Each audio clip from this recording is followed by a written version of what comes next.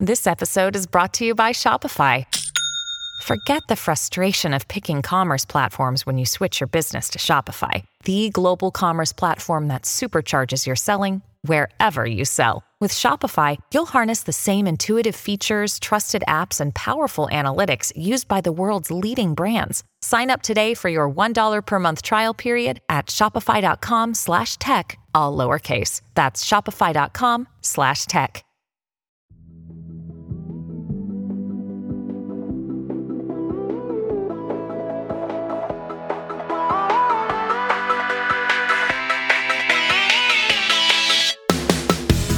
Hi, I'm Rachel Hampton. And I'm Lizzie O'Leary, and you're listening to ICYMI.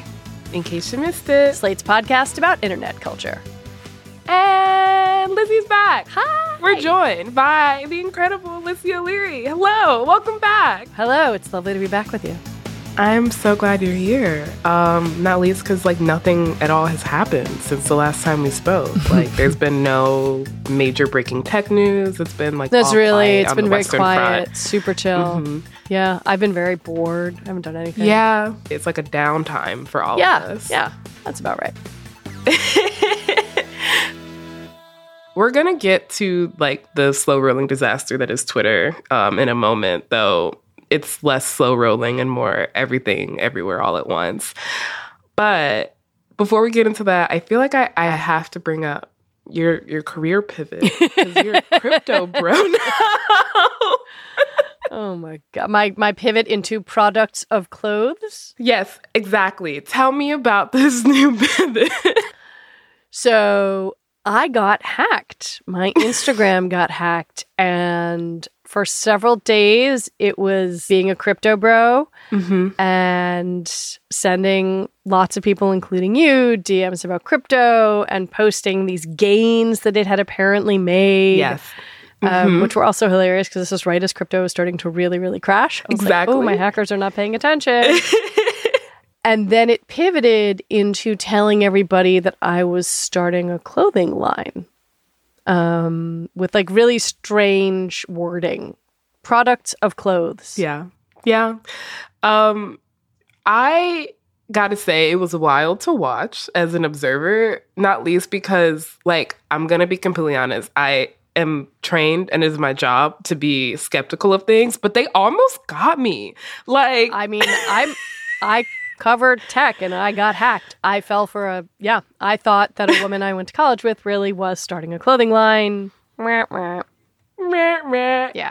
But your hacker was kind of brilliant in that one of the photos they used a screenshot of a phone background to show the deposit of money into their account. And on the background was a photo of your child. Yeah. And I was like, wait. So they were very, very good. I mean, I don't know. There were moments when they were great and there were moments when they seemed completely inept. They did take photos of my child and doctored them to make them look like a lock screen. That's not what my home screen or lock screen doesn't look like that. But they used those pictures of Sam. They interspersed some of the weird crypto spam with pictures of him. And so some people were convinced. Other people, my husband and some friends of mine were sending them aggressive messages give her account back. So once I did finally get my account back, I had to go in and unblock my husband because the hackers had blocked him. But then they also bought things on Instagram because with the associated card. I mean, this is so dumb. I have two-factor authentication on everything, and yet I didn't have it on Instagram for some dumb reason. But the things they bought, I sent you pictures. They bought a baseball cap that says puzzle person. 3 things of nail polish that were all the same, and an insulated mug that says I'm a cool mom. But all of these things were sent to the address that Instagram has on file, which is my apartment. So now I have all of these weird items in my house. Yeah, so turn on two-factor authentication, everybody. Don't be like me. That is the tip from ICYMI to y'all. Turn on two-factor authentication, except not on Twitter because apparently it's not working right now. Yeah, I know. I have two-factor authentication on Twitter, but you don't want to log out because you might log out forever. Well, that is, in fact, the pivot for the show, because that is what we're talking about. And it's why you are gracing me with your lovely presence to talk about a non-lovely presence, Elon Musk and Twitter. The thing is, there's like actual implications for what's going on, as, you know, connoted by the fact that you've done 6 episodes on your show. Right. I mean, it's a strange thing. I will say that this, like from an internet culture standpoint, this moment on Twitter, if you are in the United States, is really funny. Like, it's actually incredibly funny to watch people dunk on the richest man alive. Like, it's amazing. It's really funny. We are funny people. You know? Like, it's been great. It's less funny when you think about how Twitter is used in other parts of the world, when you think about the Saudis are now the second biggest owner of Twitter, and like, can they see everything that dissidents are doing? I don't know, but I don't like the odds. It's a very strange thing to be sort of toggling mentally back and forth between those two realities. And you were here to tell me about those 2 realities, because I've been stuck in one, which is just the funny version of this, and trying not to think about the other. But we do need to think about the other. Okay. So after a short break, I'll be back with Lizzie and with another installment of Ask a Tech Reporter and/or Tech Talk and/or Tech Support. We're working on the name. We'll figure that out when Elon figures out whether or not we need 2-factor authentication. Oh boy.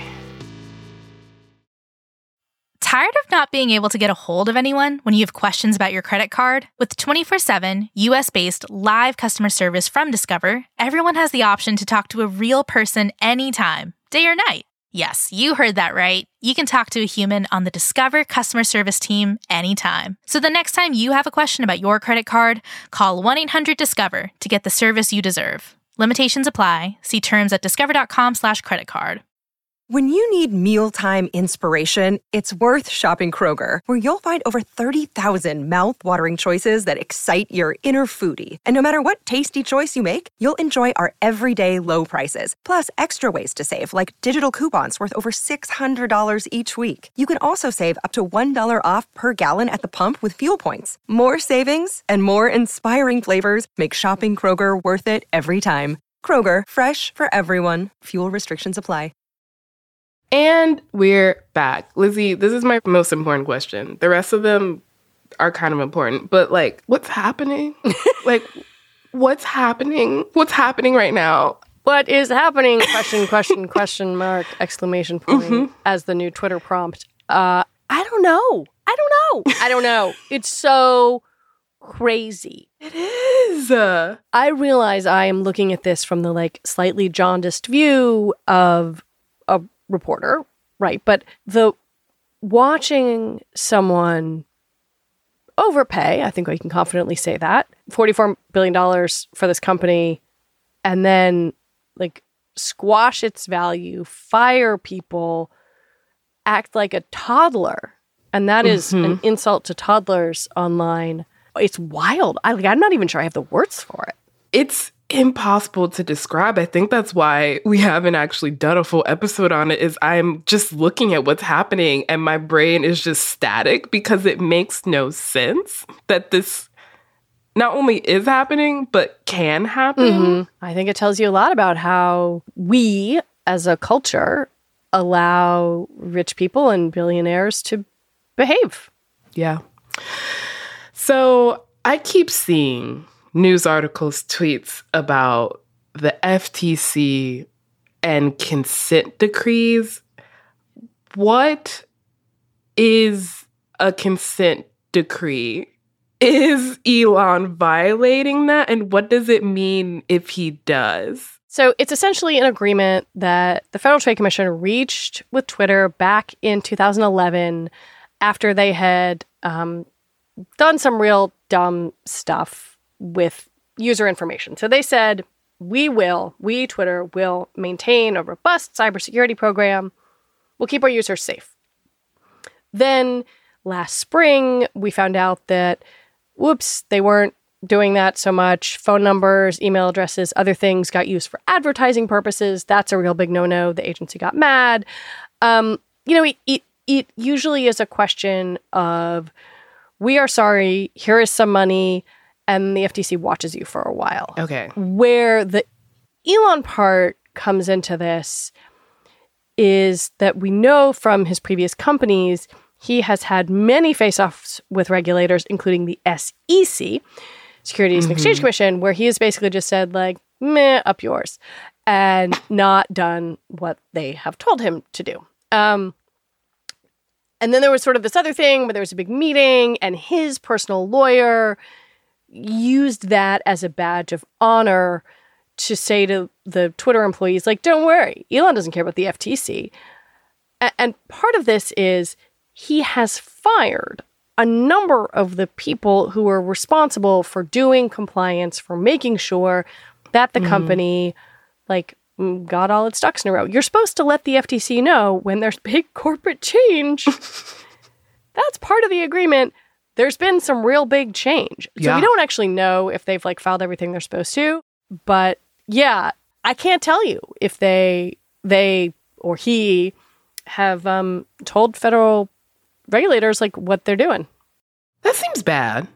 It seems bad, but I can understand, sort of, if you're Elon Musk, why you might think you get away with that.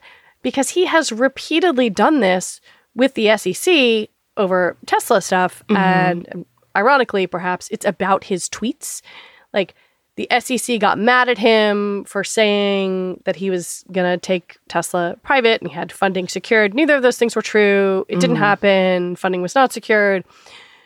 So you could see how he's someone who's like, well, you said you were going to send me to bed without dinner, and I still kept doing the thing, and you never sent me to bed without dinner, so, like, I don't believe you. Why hasn't he been sent to bed without dinner? It's a great question, Rachel. I would love Gary Gensler to come on my show and tell me about it. Head of the SEC, come on TBD, answer our questions. Answer everyone's questions. Yes.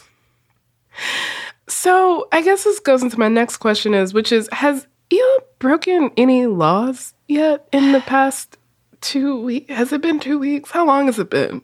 2 years? I don't know, and maybe is the answer. Like, California has these laws where you're supposed to notify people about their employment. The laws he may have broken are about severance and notification, specifically in California. He has said he's fired these people for cause, which would allow him to get around that. So, like, maybe. I don't know. I'm sensing a lot of maybes. Yeah, I mean, there are a lot of maybes. Also because in any of these scenarios, you're going to have, like, some very high-priced lawyers who can argue the maybes really well. So there is a likelihood that we will find out in, years? That... I mean, I would love for there to be, because when there's discovery, you get all the documents, and that's fun. The kind of run-up to the Twitter acquisition was because they were heading toward court in Delaware, you know, Twitter and Musk. And so a whole bunch of his text messages got released, and those were delightful. Beautiful. Wait, what was in those? It's a lot of, like, techie bros being like, hey, man, I don't need to see due diligence. How much money do you need? I'm in. What do you want? Yeah, let's do it. I mean, if there's anything I learned from, I had a summer of scammer documentaries, which meant I spent a lot of time watching Theranos and WeWork documentaries, and the phrase due diligence came up a lot, and it seems like a lot of people don't do it, and maybe it needs to be done, and also maybe it doesn't. Yeah, I mean, he waived his due diligence in this deal, and that's why he was trying to get out of it originally, but the Twitter board was like, ooh, you're offering a lot of money, more than what our company's probably worth, so we're going to make you buy it. Sorry, sucker. And now we all suffer. Mm-hmm. So if Elon has broken laws, like has violated this consent decree or has violated the California law about, like, severance and laying people off, what is the likelihood that those laws will be enforced and Elon will face consequences? Like, is this another, like, I could have been sent to bed without dinner and I'm not going to be because of the way this country treats billionaires? I think it's probably a pay some money and make it go away situation. If that Phenomenal. happens. Yeah. I love this country. Yeah. This is where I admit that I didn't really keep up with Elon before this because I wanted to avoid him because he seemed toxic. And the only time he would really come up for me is when Tesla started exploding or, like, driving into people, which wasn't funny, but did make some great memes. Yeah. But is the way he's managing Twitter any different from the way he's managed Tesla or SpaceX? So I kind of want to break this into two parts. I think one part is about his management style, and the other part is what kinds of companies these are. So his management style, we know from lawsuits, we know from books about him, incredibly hard charging, and we know from this week, right? He sent basically a poll to the people who are still at Twitter saying, like, are you ready to be like super hardcore? If not, get out. He wants people to work hard. He doesn't want them to sleep. He doesn't really care if they have, lives outside the company. And that works for some people.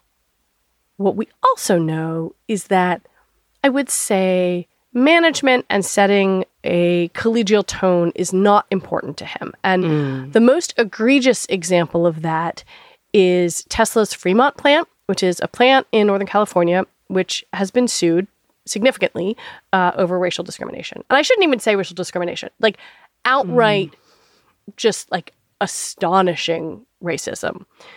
The N-word scratched into the bathroom stall. Lovely. People using all sorts of slang. There was an area in this plant where black workers often were, and the white workers referred to this as the plantation or the slave ship. And this is not like a random thing. This was like between 50 and 100 times a day, according to one black worker. And this is all from this lawsuit that the California Department of Fair Employment and Housing brought this suit. It's really, like, you can go read the suit. It's a traumatic read. It seems bad just based on the details that you've told me in the past 30 seconds. Yeah. And his reaction to it, Tesla doesn't have a PR department, and actually neither does Twitter anymore. There's just like no press department. So often you get their responses to things on these blog posts, and he had written something to employees essentially saying, like, if there are these allegations, and he wasn't specifically talking about the California suit, but he was talking about some other times this stuff had been brought up, like, that's bad and people should apologize. But if someone apologizes to you, it's up to you to grow a thick skin and move on.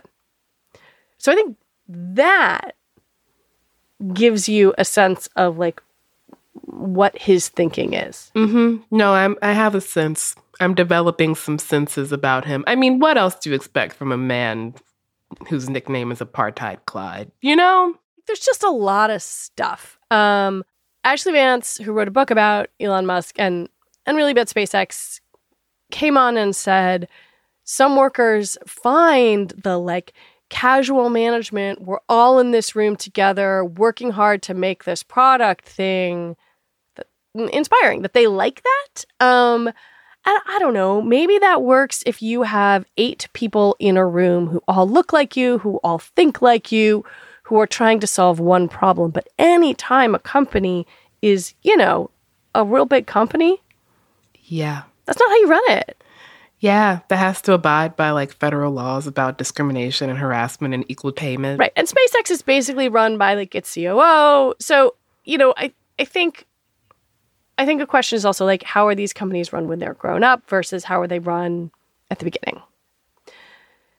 The other part of my answer, you might be able to make an argument, and I think you can, that Elon Musk is a smart guy. And what Ashley Vance, who wrote a book about him, argues, it's not that he's an engineering genius. It's not that he's, like, some crazy, amazing thinker. It's that he's very good at spotting holes in the market and filling them. Lots of people tried to make electric cars before, and they just, like, couldn't do it as well. Other people have thought about reusable rockets. Like, he's good at figuring out how to fill that niche. But those are engineering challenges that can be solved by writing better code, making a better design. They're technical problems. Twitter is not a technical problem. It's not that you need code to be better. It's not that you need, some amazing engineering problem fixed. It's about people. It's about moderating between human beings, figuring out, like, what the balance is between speech and, like, yikes, not, like, crazy hate speech. I think it's really telling that the Silicon Valley guys he has surrounded himself with aren't making that distinction. Paul Graham, who's a big investor, tech incubator guy, tweeted, "It's remarkable how many people who've never run any kind of company think they know how to run a tech company better than someone who's run Tesla and SpaceX." And I would argue that Paul Graham is wrong, because it's not about running a tech company. It's about running a social media company, a platform, which is a different thing. Mm-hmm. Yeah, I mean, that makes a lot of sense in that a platform, the main product isn't what the person at the top is thinking about. It's the users. Correct. So their experience kind of has to be optimal for them to want to stay on. Otherwise, your platform is useless. Mm-hmm. There's actually, I talk about Theranos a lot because it's really the only tech company I semi-understand. But this does remind me of Theranos in that Elizabeth Holmes brought tech solutions to a healthcare company, which made no sense.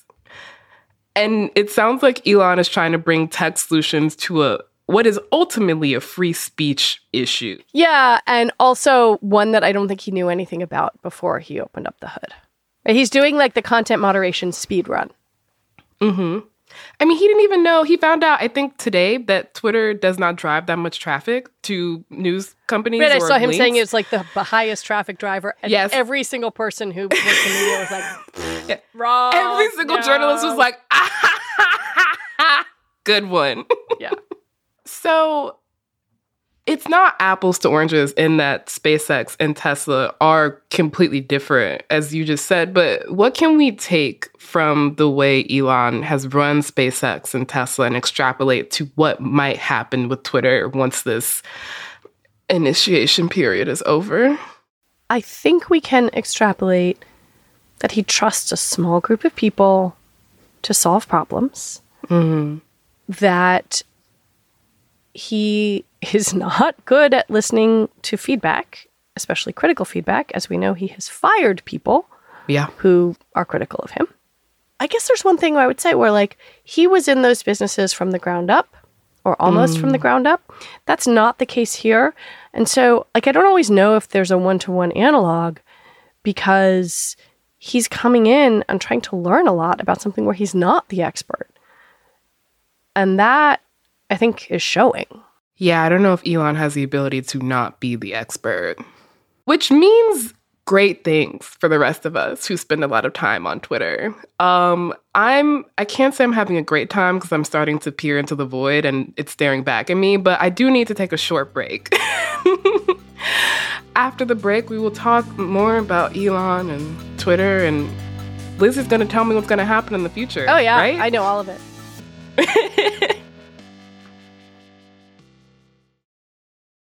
For the ones who work hard to ensure their crew can always go the extra mile, and the ones who get in early so everyone can go home on time, there's Grainger, offering professional-grade supplies backed by product experts so you can quickly and easily find what you need.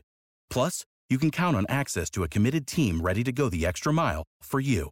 Call, click Grainger.com, or just stop by. Grainger, for the ones who get it done.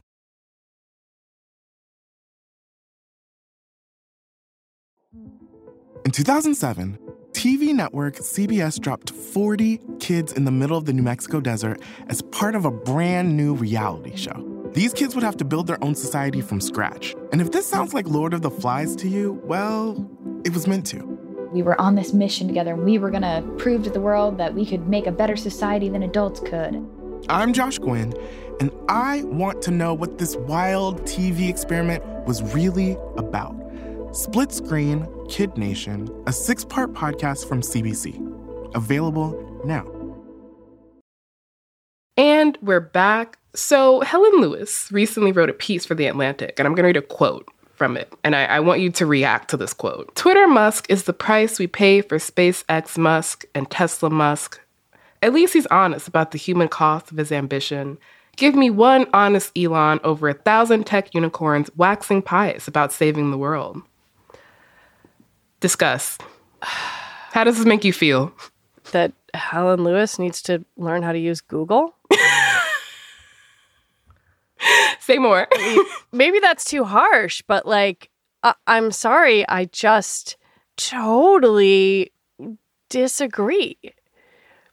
I mean, I think that Elon Musk has certainly positioned Tesla as, a company that helps alleviate climate change.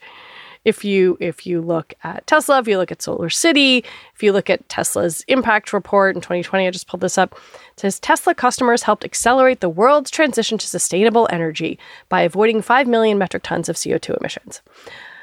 I also have a very distinct memory of interviewing like a sort of prominent tech booster, this is many, many years ago, 2015, telling me, I drive a Tesla, I'm saving the world.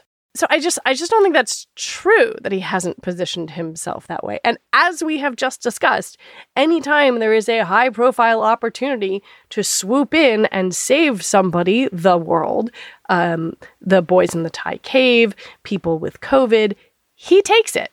He may not complete that mission, but he certainly takes it. So I think that's absurd. I also think that maybe SpaceX and Tesla, are they interesting, successful companies? Absolutely. Have they done good stuff? Absolutely. But are they astonishingly revolutionary? I don't know. I feel comfortable saying no. I mean, SpaceX is basically the U.S. space program right now, and it is a massive government contractor. That's a lot of money coming from the U.S. government, and they have done some incredible stuff with rocket technology. But I don't know. This idea that he is a genius inventor is not correct. He doesn't make the proprietary technology himself, does he? No, and these companies have done, I think actually maybe the coolest thing is what Tesla has done with batteries. That is in fact cool. But the thing that he is good at is this thing we talked about of identifying where a hole in the market is and how to position his company to fill it. And that is a genuine talent, but it is not a, Albert Einstein-like thing. His desire to make humanity a multi-planetary species does not strike me as altruistic, and it strikes me more as colonial, if I must say so myself. My next question is about stocks, which I don't understand at all. Did Twitter actually cause a decline in the stock prices of the pharmaceutical company Eli Lilly and Company because a verified account that was purchased through Twitter Blue tweeted that insulin is free now? It seems that way. What I don't, the stock did plunge, and it took quite a while to work its way back up. What was not clear to me was whether the stock plunged because some panic trader saw that, or somebody saw that and thought, oh, dum-dums are going to sell, so, let's short Eli Lilly stock and make that a play. Or another choice might be that somebody saw that, thought, ooh, that's embarrassing. Yeah, insulin really shouldn't be priced where it is. You know what? Let's sell because there's some reputational risk associated with Eli Lilly just at this moment, and then maybe we'll buy it back in a couple of days. Yeah, I can't say I feel bad for Eli Lilly, but I must say I actually thought this was pretty funny. But it does seem bad for companies that perhaps want to advertise on Twitter. They're not doing that now. That one could just make a fake Cheez-Its Twitter and say, we are now putting ants in our Cheez-Its for a new source of protein. Or Chiquita Banana, we have overthrown the government of Brazil, which was my personal favorite. That was phenomenal. And then just kidding, we haven't done any coup since 1954. Which, true. It's not a lie, yes. So far, Elon has, at least in terms of what we've talked about, has not done a single good thing since his purchase of Twitter that I can, besides giving us endless content. It's a great question. Have I missed something? I'm sure I should come up with something. There is an argument that a lot of tech companies, Twitter among them, overhired. Because in engineering, it's good to have a deep bench, right? To be able to make the next cool thing. And it's not totally shocking that he would come in and say, like, there are too many people here. If Twitter were still a public company, that's probably something that investors would like. But it's not. You know, one thing I will actually say this for the $8 verification idea. Twitter needs to make some money. It's not the worst thing in the world to have someone coming up with ideas to make money. Forest for the trees type situation where maybe the trees of $8 I can pretend to be Chiquita Banana actually lost you the forest of advertisers. But coming up with ideas for a money-losing product to make money, that's actually something a CEO should be doing. Yeah. There, I did it, Rachel. Did it. Honestly, congratulations. You're nicer than I am. Just trying to see all the subtleties. That's fair. I see things in black and white. Why does this man have such a large fandom? Why do so many people like him? Why are so many people, and I would say pardon my language, but this is my show. Why are so many people dick riding for this man? I don't get it. I don't understand. Because the myth of the singular tech genius is very, very hard to kill in America. I also think it's tied up with like cars and rockets. Like it seems really cool. These things seem cool. Yeah. I actually have never fully understood the rabid Musk fandom, which is often on display like in my replies where I'm just like, ugh. Also, you know what? People love money. He's really rich. People love money. That is true. That is It might be that true. simple. I just have never met a more rabid fandom, and that is really saying a lot because I spent a lot of time looking at fandoms, and none of them, I think, approach the level that Musk does, and I don't even know if they have a name for themselves. Like, I also think there's something about him where he's right on the line of inhabits a space where perhaps a slightly aggrieved straight white guy who wants to say a little more outrageous stuff feels like emboldened by an Elon Musk and sees a champion in him. Not totally unlike Joe Rogan's fandom. oh, God. But seeing themselves as a more intellectual version of Joe Rogan's fandom. That is true. I mean, the emboldened thing is really important to note because the day that man bought Twitter, the mentions of the N-word went up by an exponential amount, which was both not surprising, but also disappointing. I don't quite understand the fascination aggrieved white bros have with the N-word. Like, you can say it if you want, but also if you get punched in the face, that's not my motherfucking problem. Like, talk shit, get hit. Nuck if you buck. Like, if you want to fight, we can fight. But I don't, like, come on. You don't want to fight. Yeah, it's a real... That day was really interesting. And I will say that, like, one of the people who has since quit was someone who said some of that was, like, a coordinated campaign.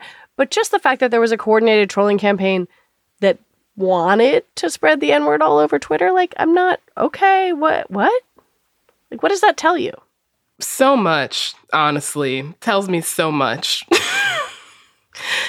So, what's gonna happen? Like, is Twitter gonna go away? Because I have a theory. And I've been spreading this theory. And by spreading this theory, I mean talking to my roommate. I think Elon is going to run Twitter into the ground, making it slowly more unusable and more unpleasant for all of us to be on. We will still stay on because we love jokes and we love going down with the ship. But I think then Elon will file for bankruptcy and someone else will buy Twitter. The Twitter will file for bankruptcy? Yes. Mm-hmm. And then someone else will buy it. And then it'll go back to normal. I think that's actually pretty... It's not an implausible theory. I'll put it that way. Thank you! Yeah, I was on Slate Money and Felix was sort of positing a similar theory and saying someone could just say, like, look, I will be the boringest CEO in the world. Yeah. Not going to make a lot of money. Not going to do any, like, innovative product stuff, whatever. You can just do your tweets. Everybody loves tweets. Everyone loves tweets. Yeah. I think that's pretty good. I think there are a couple of different scenarios. Charlie Warzel, who writes a newsletter now for The Atlantic, gamed some of them out. You know, I think the one that we sort of touched on was like some of these microservices that are a larger part of the Twitter ecosystem might just stop working, or they're really glitchy, or things are really slow. And so it might not be a dramatic, like, there might not be a dramatic death. There might just be this sort of like unusable thing. Selling it, definitely an option. But like, how does he sell it and save face? I don't know. The other thing that's really important to note here is he has a tremendous amount of debt service that he has to pay every year. And his own personal net worth is significantly tied up in Tesla stock. And Tesla stock is like a proxy in some ways for Elon Musk's image. So if he starts to look incompetent or malicious or whatever in terms of what he's doing at Twitter, that can affect Tesla stock, which then affects his wealth. So it's like this very weird little puzzle. Yeah. That's all the questions I have about Twitter. Well, for right now, because I will probably have some more as things continue to evolve. I mean, it could change in the next 20 minutes. Honestly, yeah, by the time this episode comes out, something wild will happen. Twitter will go dark and I'll finally be free and I'll diminish into the West. But do you have any questions for me about Twitter memes? Yes, I do. And or anything not related to Twitter memes, honestly? So my question for you is, can you please explain to me, yes, old person, the Taylor Swift ticket drama? Why are all the Swifties mad? Oh, actually, this is kind of in your wheelhouse in that it's mostly a tech issue, but it has become an internet culture issue. So she announces this tour and the tickets go on sale and it is impossible to get a ticket. Everyone who logs on, even for the pre-sale, importantly, the actual sale has not happened yet. These are all pre-sale. Wait, really? So, Okay. So people get pre-sale through Amex or like Citi cards or because they listen to her a lot on Spotify or one of the various ways that you get pre-sale tickets on Ticketmaster. So, and Taylor Swift also has this entire thing about herself where she has like a lot of like clues and she loves a mystery. She loves sowing little seeds for her fans. So pre-sale also plays into that and that there'll be some like fucking code word or some shit where you can get into the pre-sale. So this means the pre-sale is extremely popular to the point that anyone who logs on is 2,000 plus in line. Like that is what people are seeing when they log on. People are in line for 6 hours trying to get tickets. There was this really funny tweet I saw the other day where a college student needed to go take a test and asked her advisor to babysit her laptop just so that she wouldn't lose her place in line. And I thought that was really sweet because he chose to do it. And I think that's what all advisors in college should do. So basically, all of this is happening. People are trying to give hacks to get into the actual sale. Tickets are going for thousands of dollars, like thousands of dollars on Really? StubHub, which is, yes. Like the scalper version of the tickets on StubHub have gone up into the tens of thousands of dollars. I saw tickets for $11,000 to see Taylor Swift. So all of this is because Ticketmaster is a monopoly. So they merged with Live Nation. So the only place to get tickets right now is Ticketmaster, which means that they don't have to make anything work. Taylor Swift is massively popular. So there's just this groundswell of love for Taylor Swift and getting tickets. And it crashes Ticketmaster. I think they might, in the Swiftie way, somehow manage to make Ticketmaster, like abolish Ticketmaster, which if they do, I will never talk shit about Taylor Swift ever again. Like if there's a single fandom who is able to get rid of Ticketmaster as a monopoly, I believe Swifties will do it. And so I won't talk shit about Reputation ever again if they manage to do that. That's kind of amazing. Like, good for the Swifties. I mean, I don't know if they will take down Ticketmaster, but I will say there's a lot of animus towards Ticketmaster right now because of Taylor Swift specifically. So I'm really hoping that Taylor manages to fix this in the same way that she complained about Spotify and got better rates for people. Well, thank you so much for coming on, Lizzie. It was a pleasure, as always. I love talking to you. Same. I hope another tech billionaire buys another important website and we get to talk about this again. Oh, God.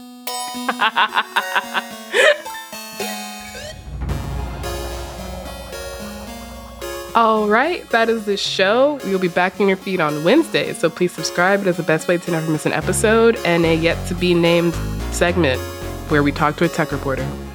Please leave a rating and review on Apple or Spotify and tell your friends about us. can follow us on Twitter for now at ICYMI_pod, which is also where you can DM us your questions. And you can also always drop us a note at ICYMI@slate.com. ICYMI is produced by Daniel Schrader and Rachel Hampton. Daisy Rosario is our senior supervising producer, and Alicia Montgomery is Slate's vice president of audio. See you online. Or on Twitter. For now.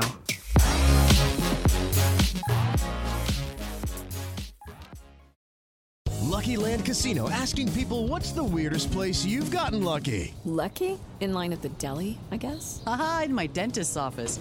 More than once, actually. Do I have to say? Yes, you do. In the car before my kids' PTA meeting. Really? Yes. Excuse me, what's the weirdest place you've gotten lucky? I never win and tell. Well, there you have it. You can get lucky anywhere, playing at LuckyLandSlots.com. Play for free right now. Are you feeling lucky? No purchase necessary. Void where prohibited by law. 18+. Terms and conditions apply. See website for details. Hi, this is Dahlia Lithwick, host of Slate's legal podcast, Amicus. If you're listening to this show, you might be interested in Amicus's live show that we're hosting in Washington, D.C. on Tuesday, May the 14th. My colleague, Mark Joseph Stern, and I will be talking to some amazing guests, including Sherrilyn Ifill and a sitting state Supreme Court justice, all about how originalism, a relatively recently invented way of interpreting the Constitution, has taken over the Supreme Court and radically reshaped the law. It's been doctrinal rocket fuel for the conservative legal movement and facilitated the rolling back of abortion rights, the expansion of gun rights, and the obliteration of the separation of church and state. And as another wildly consequential Supreme Court term careers to its end, the court's originalists are on a tear. But there's something you can do about it, and we hope you'll join us in D.C. on May 14th to explore the possible pathways out of the current situation. Go to slate.com/amicuslive for tickets.